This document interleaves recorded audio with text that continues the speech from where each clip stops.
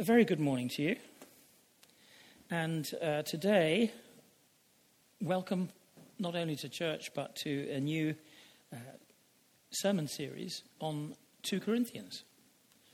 I really hope that even if today is just an introduction, that the Lord's Holy Spirit will speak to hearts here, because the message of 2 Corinthians is so important.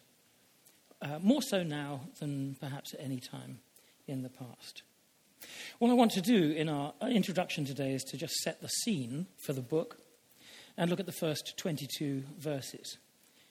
The beginnings and endings of Paul's letters always give us some useful insights into what the whole purpose is about in writing, and 2 Corinthians is no exception to that. These first few verses introduce several themes that he's going to enlarge upon later in the letter as it progresses. But the whole letter, as I see it, is principally one about reconciliation. That is, Paul's own reconciliation with the Corinthians after some difficult and painful church discipline, the reconciliation of their thoughts and beliefs with correct doctrine, the reconciliation of all our hearts to God, and above all, the great reconciliation which we spoke about back in January, by which I mean God's overarching plan to reconcile the entire world to himself, and his choice of us as his ambassadors, his ministers of reconciliation in a fallen world. This letter covers a lot of different themes, and as we saw in January, it's quite difficult to pick out the one main thing that Paul says, in inverted commas. And certainly one main theme that people tend to pick out is the relationship between suffering and the ministry of the Holy Spirit, which is something that surprised people then and still surprises people to today. But I think it's fair to say that the reason Paul says so much about the subject, and he does, is with a view to reconciliation. We, like the Corinthians, might struggle to reconcile in our own minds suffering and being in God's will. But until we do, we have a kind of wedge driven into our lives, driving us apart from God. So it's an appropriate thread to find woven in among all the other smaller reconciliations in this letter, and big ones. Reconciliation of relationships, of vision, of hearts and minds to God, and later on we'll find of church to church. Wealthy church at Corinth, impoverished church at Jerusalem. But over and around and above and below and behind all these micro-reconciliations stands the macro-reconciliation. God's great plan that we read about in chapter 5:19 to reconcile the world to himself. As we saw in Exodus, didn't we, right from the very beginning, God's purpose in calling a people to himself from among the surrounding nations was because all the earth was his. They weren't a chosen people because they were better than all the others. God set them apart to draw all the others to himself. And in the New Testament, that same mission is renewed, clarified, and intensified. Jesus calls us in Matthew 28 to make disciples of all nations. Who are to make disciples, who are to make disciples, who are to make disciples. And here we are today. Until, as Jesus puts it, the yeast works its way through the entire flour barrel. Our call, Matthew 5, is not to be the salt of the church, but the salt of the earth. Not to be the light only of the church, but the light of the entire world. It is this ministry of reconciliation, or as we put it in the Kingdom Vineyard, helping people make connections with God, which undergirds, runs through, and overarches the entire Bible. And I suppose as we begin studying 2 Corinthians, the question automatically arises, what is the background? And in particular, for those of you who are familiar with 1 Corinthians, as most Christians are, what happened in between the two letters? And the answer would be quite a lot. We deduce some of this by what is said in 2 Corinthians and some by what is not said. Because where earlier instructions have been obeyed, Paul has no need to repeat them in the second letter. Where new issues are addressed, obviously new circumstances have arisen since the first letter. As one commentator puts it, 2 Corinthians is a response to a complicated history between Paul and the Corinthian church. And that, I think, is putting it pretty mildly. When people talk about having a complicated history, you kind of know what they're going to mean, especially in a family. Simply put, some of those complications include A, Paul changing his mind about when he was going to visit, something they were all looking forward to. B, a visit by his sidekick Timothy at a very awkward time for the church. C, that very awkwardness itself caused by rival teachers who wanted to make Corinth church more Jewish than it was. D, Paul's own corrective visit, which, as we know, was painful for all concerned. He says that later. E, a now lost, equally painful letter, a corrective letter, which he'd been forced to write even after his visit. And F, the known repentance of most of the church following that letter. So it's complicated indeed. With a history like this, it's not surprising that, as he writes, Paul is subject to obvious mood swings and addresses a very wide variety of theological points. In our short study in January, we noticed that a vast array of quotable soundbites on different questions all come from this single letter. I don't want to steal the thunder of the following speakers as to what those topics are. But if we keep our eye on the reconciliation aspect as God's plan for the world, God's desire for us, our job in the world, we won't go far wrong in studying 2 Corinthians. And just before we do get going, I want to make one point about application. At the time of writing, there was a very definite us and you going on, which is not necessarily present in our own dynamic with God today. Paul doesn't know how his message is going to be received. So often, he speaks only for himself and his party. He can't quite tell whether the Corinthians will call themselves part of the us or will remain part of the you. And I'd hope that most of us here, as we read this letter, are able to identify clearly with the writer and the us. But if we find that we exhibit the same faults as the Corinthian church did, then maybe we're safer regarding ourselves as part of the you.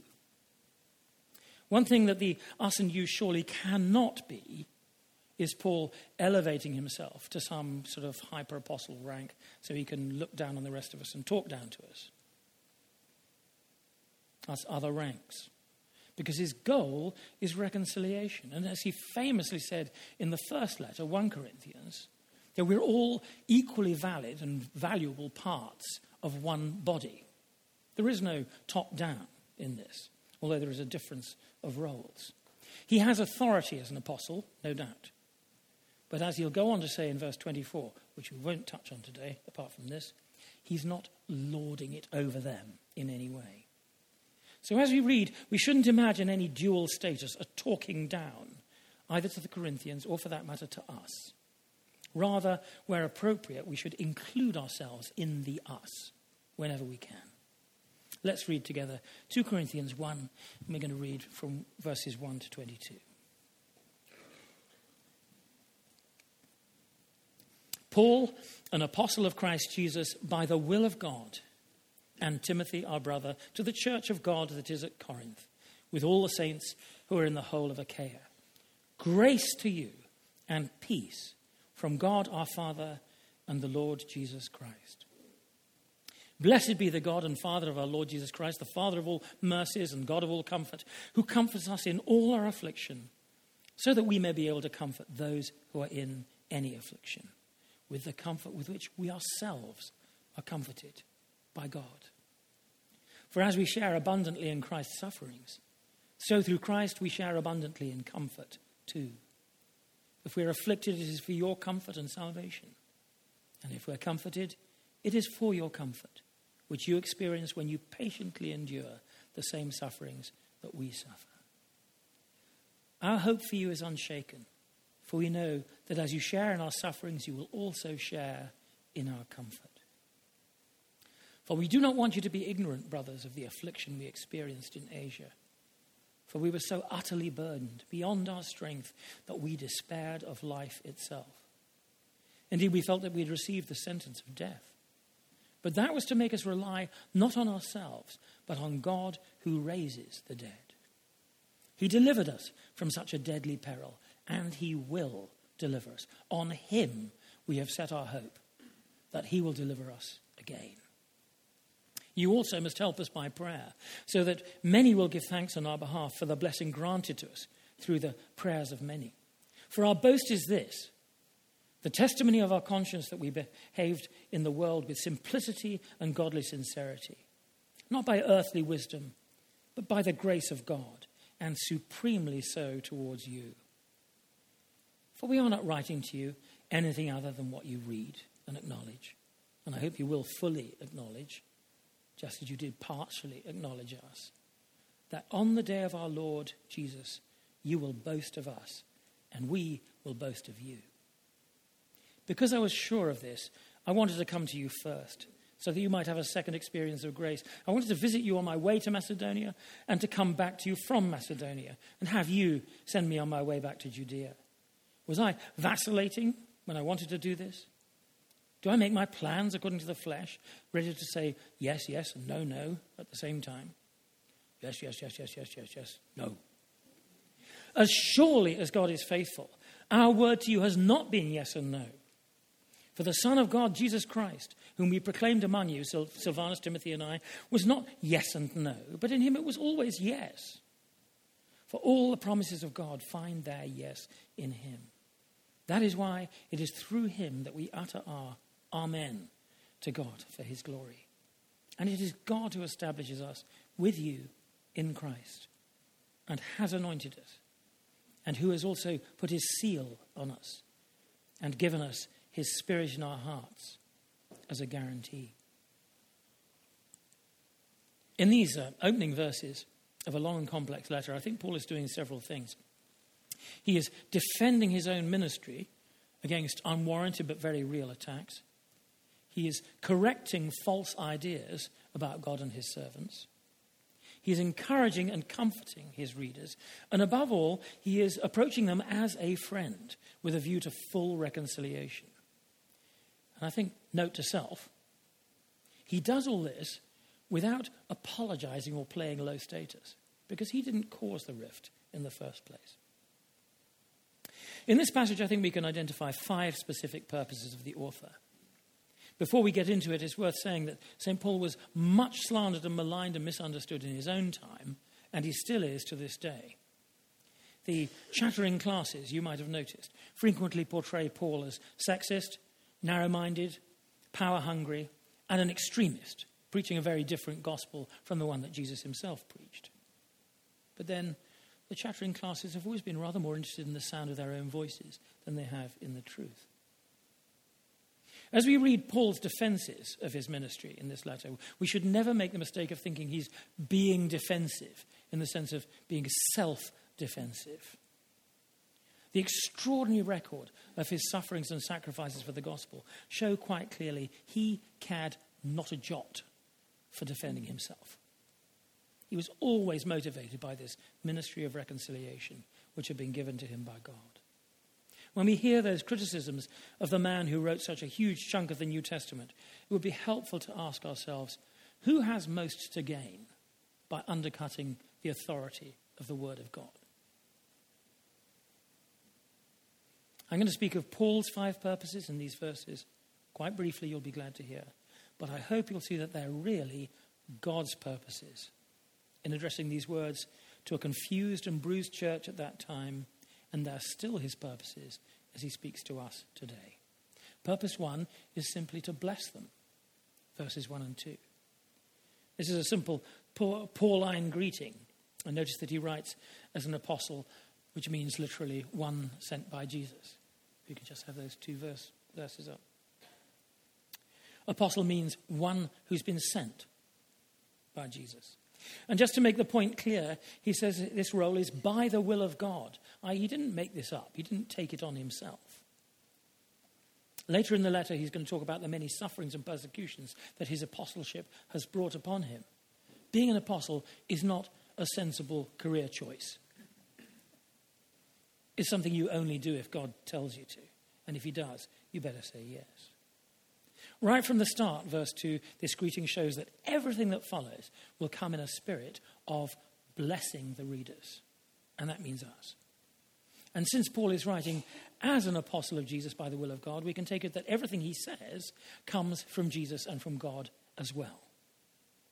Before we move on, let's just notice one thing. This letter begins, grace to you and peace from God our Father and the Lord Jesus Christ. But it ends, if you skip to the end, as you naughty people doubtless have, to read the last line. It ends, may the grace of the Lord Jesus Christ and the love of God and the fellowship of the Holy Spirit be with us all. Do you notice the addition? I don't think it's fanciful to suggest that this letter moves from a position where the fellowship of the Holy Spirit between the reader and the writer cannot be assumed to one where it is absolutely assured. It's a letter of reconciliation. Purpose 2, to comfort them. First, purpose 1 was to bless them. Purpose 2, to comfort them, verses 3 to 7. Painful truths have been aired in the recent past, but that is past. Now Paul introduces God as the Father of mercies and the God of all comfort. So from the start, his intention is clear. But notice verse 4, that God doesn't save us from all affliction. He comforts us in all affliction. The Christian who knows no affliction has no comfort to offer to those who do. All he can do is say, as a mate of mine from down south says, when I say I'm not very well, he says, it's probably sin. That's his way of comforting me. And it makes me laugh, if nothing else. But as Paul is going to suggest, far from being the mark of a true disciple, a trouble-free life is actually the opposite. If the devil doesn't bother to attack you, I suppose it might be because you're in such an impregnable position that he daren't, unlike ordinary mortals like St. Paul and me.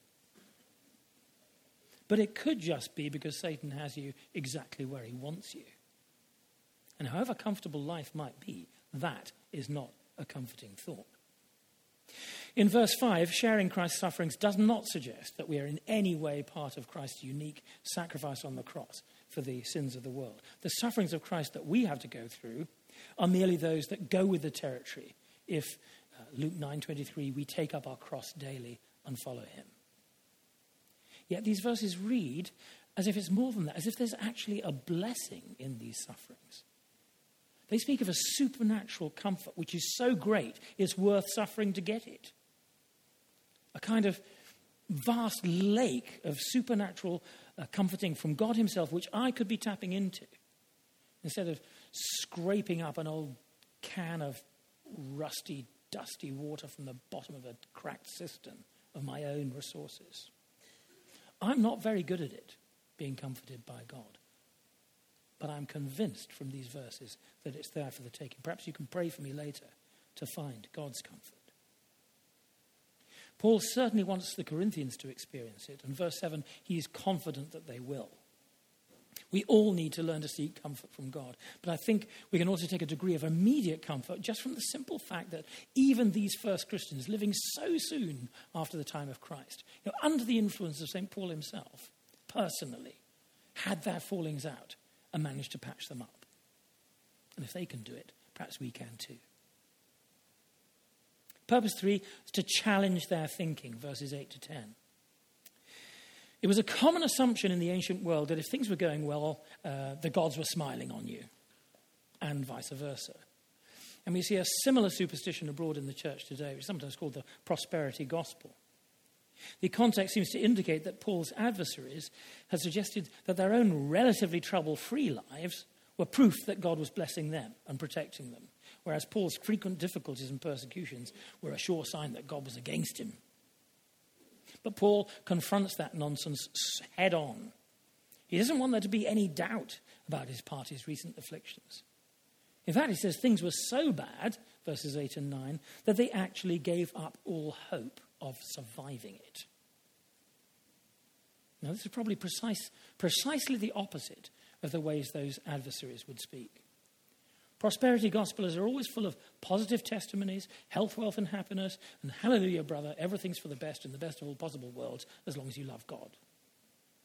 But Paul's grim honesty hits this false fire like a bucket of cold water. We thought we were going to die, but that forced us only to rely on God instead of on ourselves. I don't think many of us have experienced that kind of complete exhaustion of our own resources. But if we ever do, may we find the grace that Paul did to turn to God who alone can comfort and help us, the God who raises the dead. Paul wouldn't have had any truck with the prosperity gospel. In his view, far from health, wealth, and happiness, we are to expect the sufferings of Christ.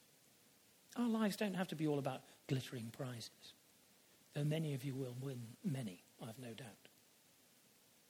Because in our lives, our own lives are in a way not the point.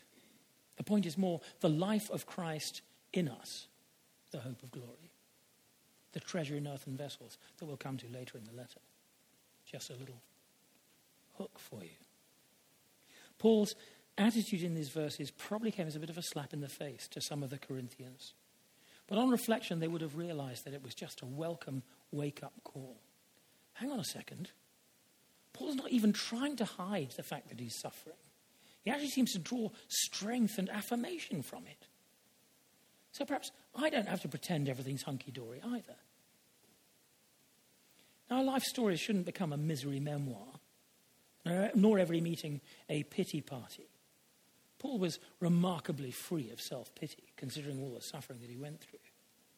But there's a huge difference between putting a brave face on things, which if you're British, is not only culturally appropriate, but thoroughly commendable, and putting on a leering mask of insincere good cheer to cover our true feelings. The danger of the latter is that if we wear that mask long enough, we'll begin to believe it ourselves, and we'll become completely detached from reality. Many a Christian does, let me say. Purpose 4, to encourage them, verses 11 to 14. Verse 11 places the Corinthians right back on Paul's team again, as those who through prayer will participate in every success that he has. Now, they might well have thought that he was going to be sniffy with them after everything that had happened. Maybe you or I might have been. But not a bit of it. He's not pretending that there never was a problem, but he is indicating that as far as he's concerned, it's over. They're back on his prayer team, verse 11. Paul and co. have always been straight with them, verse 12, and they're being straight now, verse 13. The Corinthians nearly grasped the truth before, verses 13 into 14, but he's confident they're really going to get it now. And verse 14, on Judgment Day, he's looking forward to the time when both they and Paul will happily brag about each other to the Lord Jesus himself. I think Paul's wise to begin by encouraging them to pray for him. And if we're wise, we'll always make a point of praying for people who hurt us. I've noticed down the years that it's very difficult to feel out of sorts with someone if I'm actually praying for them. Different matter if I'm merely thinking about them. Then he encourages them, verse 12, to believe that he's always been very open with them. He boasts openly about his frankness with them as if it's a matter of record. And now they come to think of it, of course it is a matter of record. They might remember 1 Corinthians 2, verse 2, where he addressed their high intellectual pretensions. And he says, I determined to know nothing among you except Jesus Christ and him crucified. That's simple, straight talk, if you like. These guys prided themselves on being clever clogs philosophers. It made no sense to suggest that straight-talking old Paul should have taken them in with some skullduggery. Then verse 13, he encourages them directly to think it through properly. He says, put me to the test. Read between the lines of this letter if you can. There's nothing there that's not there on the face of the text. And lastly, verse 14, he encourages them to look forward to the day of the Lord, i.e. Judgment Day, and imagine Paul boasting of them and vice versa. Now, I know boasting is culturally difficult for us in the UK. Other nations find it a bit easier. I've noticed that in the last decade or so, when you see a British sportsman who's done something good, he always talks about how humbled he is, when he means the opposite. He means he's proud, but he can't say that. So he's bragging about what he's doing. He says, I feel so humbled. I feel humbled. You spotted that? It's ludicrous, isn't it? Boasting is a subject we're going to come back to later on. I think Jesse's got that one. So no plot spoilers. You have to wait until we get there. Purpose 5, last one, to embrace them again, to embrace the Corinthians again into full fellowship and relationship. It's verses 15 to 21. The imagined judgment day scenario of verse 14 indicates a complete and eternal reconciliation. So perfect that it's safe to play it out before God, even with boasting. In verse 15, he says he's sure this is going to happen. And at this point, he seems almost overcome with love for them, and he longs to explain an issue that he knows has hurt them. He had said he would come and visit, but in the end, he didn't turn up. And this seems to have been seized upon by his opponents as evidence that he was unreliable and therefore ungodly. But in fact, as we shall see next week, he only stayed away from them to prevent them having pain. I assume he means the pain of a destructive public confrontation with those who'd been taken in by false teachers. It could have been very damaging to the church. As throughout this letter, he needs to reassure his readers that he's not what people say he is. But that's for their sake, not for his. Because if he allowed the various slanders to go unchallenged, he'd lose influence with a church he loves, which would hurt him, but that's not the point. The real issue is their own safety. Unhelpful influences have already knocked them off course, and he wrote to correct them. Now he needs to restore full relationship so that it won't happen again. So he has to deal with perceived outstanding grievances like this one, unreliability. In fact, he's not at all unreliable. And he's confident they'll realize this if they think for a moment about the Paul they know. So he boldly asks the twin rhetorical questions of verse 17. Not necessarily what you or I would do in his position, actually. It's pretty brave. Was I vacillating? Do I make plans according to the flesh? Well, of course not. There's a favourite video of my children from the oeuvre of, you know what I'm going to say, don't you?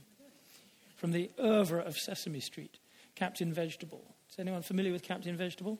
You know this song, "Oh, it is I, Captain Vegetable, with my carrot and my celery. They are crunchy and very good for you," etc., etc. But he, at one point in it,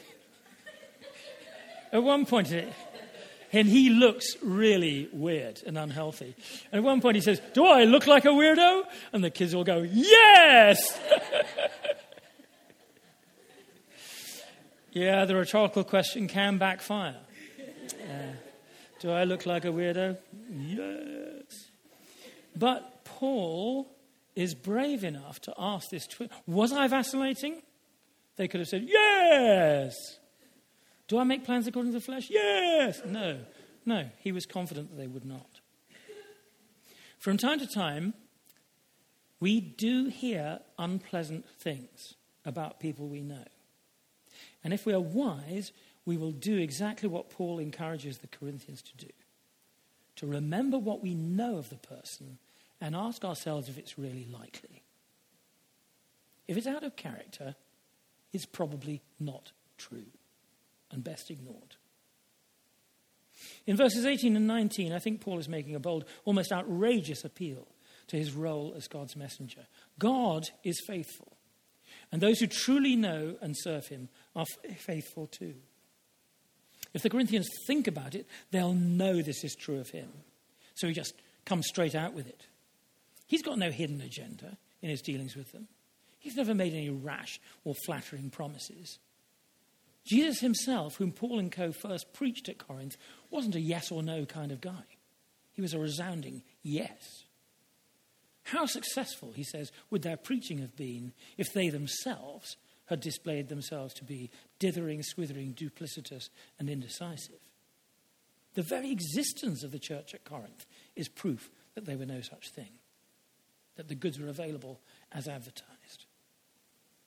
And as to this puzzling little idea of Jesus always being yes, I think it's really careful. We have to be careful to lock that phrase down into its context. Because Jesus certainly won't say yes to every question and request, so it can't mean that. May I please have a British Racing Green Bentley Mulsanne Turbo with a drop head in white leather? No. But if anyone is really rich, and you now know what I want, right? He won't say yes to everything that we ask him. It can't mean that. But as verse 20 explains, he is the definitive yes to any questions we might have about whether or not God is going to keep his promises. Because he himself is the fulfillment of all those promises. This, Paul says, is why Christians often end a prayer through Jesus Christ our Lord. Amen. Because it is through Jesus that we will receive our answers. And as we draw this study to a close, just notice the present and past tenses in verses 21 and 22. God establishes, i.e. God is establishing us with you. It's an ongoing process of reconciliation. But he has already anointed us, put his seal upon us, given us his Spirit in our hearts as a guarantee. That is a done deal. At the time of writing, this particular us definitely referred to Paul and his friends, but not necessarily to his readers. But as many of them were, many of us in this room are also anointed and sealed and filled with the Spirit. And it would be very helpful if we were a little more confident of the fact that it's a done deal. We already stand united by these things. But it's also encouraging to know that there's an ongoing process whereby God continues to establish and build us together. This last section, like the rest of the introduction, is all about reconciliation. And here too we should remember that Paul's purposes are completely in line with God's purposes.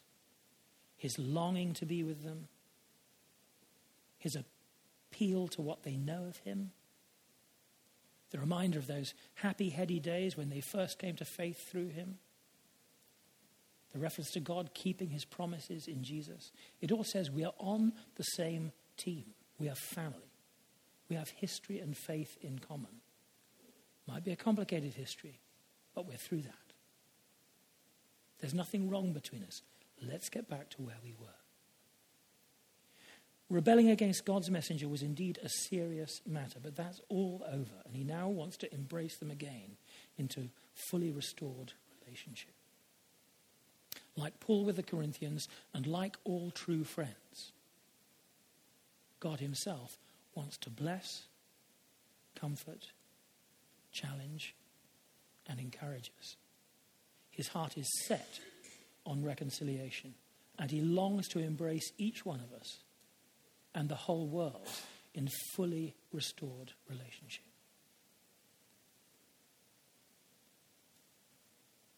That means me. That means you. That means the world out there.